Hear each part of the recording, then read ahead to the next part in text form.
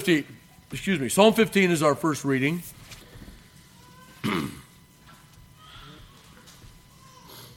It's a short psalm, but it is packed full of great information. So we're only going to take one chunk here, just Psalm 15. Hear now the inerrant, infallible, and inspired word of God, a psalm of David. Lord, who shall abide in thy tabernacle? Who shall dwell in thy holy hill? He that walketh uprightly, and worketh righteousness, and speaketh the truth in his heart.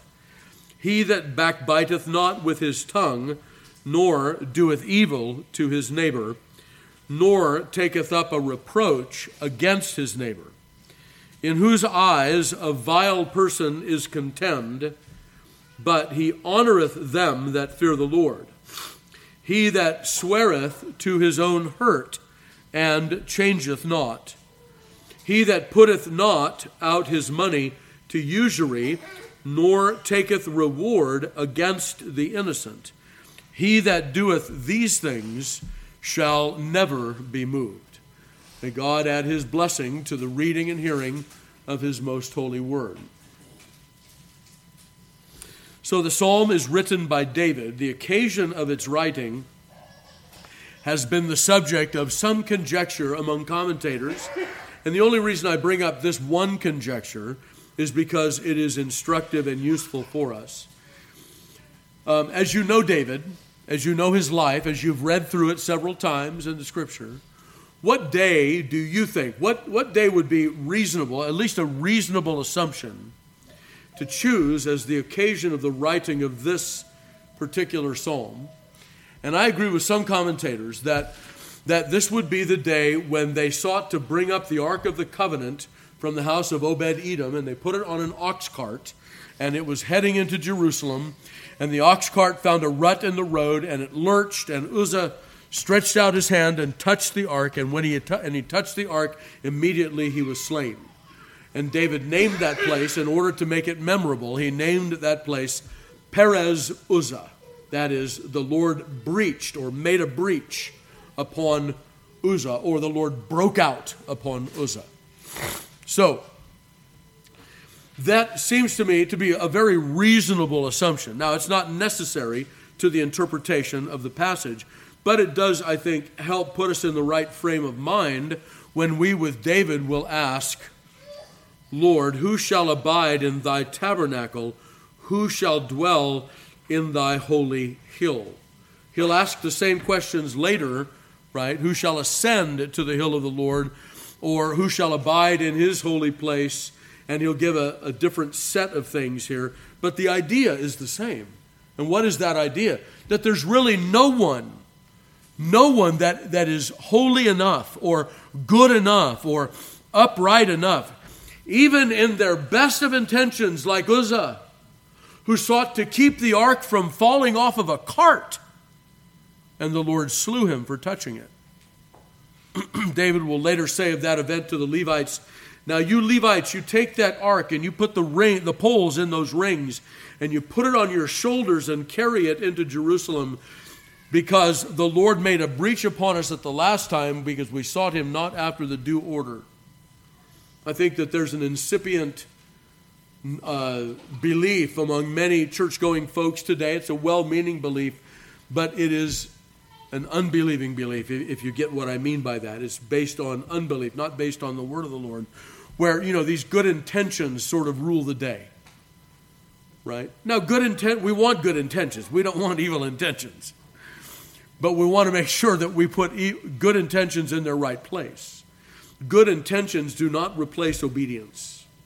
There is a way that seemeth right unto a man, the end thereof are the ways of death, Solomon will write.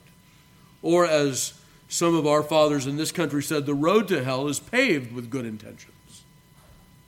Right? Okay, so the other thing that I want to make known about this psalm is that this is one of those psalms where we interpret it in one sense with one eye on Christ, and in another sense with an eye on David and all like him, including ourselves. So let me say it this way, and this comes out, I think, very, very clearly in, ye gates, lift up your heads, Psalm 43. Who is the one who can ascend, I said the wrong psalm. Anyway, who is the one that can ascend to that hill? The King of glory. He's the one who can not only ascend to the hill, but the gates will be thrown open to him, won't they? The gates will be thrown open wide to him. Who is this King of glory? O ye gates, lift up your heads, and the King of glory shall come in. Why? Because he is the King of glory. And so he's the one who answers to what David says here. Who shall abide in thy tabernacle? Who shall dwell in thy holy hill? And let's just briefly run through the requirements.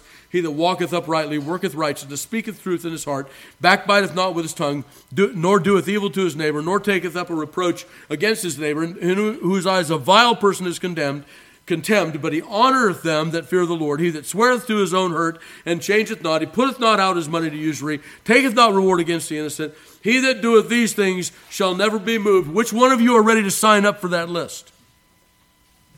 Certainly not me. Certainly not any of us. How many slip-ups does it take here to be thrown out of the hill of the Lord based on our works in this list here? Just one. One mistake. One little bit of ignorance. One little bit of not being able to ascertain the good way from the best way. Suddenly we're thrown out from the hill of the Lord. From the tabernacle of the Lord. So in one sense then, when we see these kinds of ideal statements, we want to think about Christ, who is holy, harmless, undefiled, and separate from sinners, and the way by which we enter into the tabernacle of the Lord. Okay? In that absolute sense, Christ is the only one. Now, when we come to the understanding that is set forth here, that's the first thing. Now let's consider it from the point of view with regard to David and the rest of us. That when we hear something like this, we're not ready to, tighten up our belt and tighten up our shoes and make sure everything's in order and start running that race. But that we recognize that although we are required to give our best efforts to perfection, we will never reach it and our works will never attain, yet there is a direction that testifies to our love of the Lord that we must always follow. And we'll talk about the particulars in a second, but you can't talk about the particulars until you have all of the theory in place. And what is the theory? The theory is that there is one who will abide in the tabernacle because he is perfect. That's Christ. And that there are others who, standing in Christ, will have what we would call a relative obedience, not a perfect obedience, in the direction of these things, never meritoriously saving in themselves, but testifying to the faith that they have in the one who did attain in their stead. If we don't understand Psalm 15 like that, there are myriads of other psalms, many other psalms that we will not be able to understand. Very often the psalmist will sing about his own integrity. Well, there is a human imperfect integrity that we might sing about. But it's not a saving integrity. It's not a justifying integrity. It's just a work that some would think to thrust into the hands of God for his acceptance, which he never will. But the integrity of Christ is true integrity. So we may sing Psalm 15 with one eye on David and one eye on Christ. One eye on the perfection that is required and answered by Christ, and one eye on the direction that is required of all those who are in him. Okay? All right, well, let's talk about these various things then. We'll briefly run through them. So the first is a general thing. He that walketh uprightly and worketh righteousness. So outwardly, there is an upright walk and a working of that which is right. But then notice, who speaketh truth in his heart. What is required? An inner man and an outer man that is perfect. That's what's required. Verse 3, he that backbiteth not with his tongue. Backbiting is speaking about people behind their backs. And I know none of you have ever done that.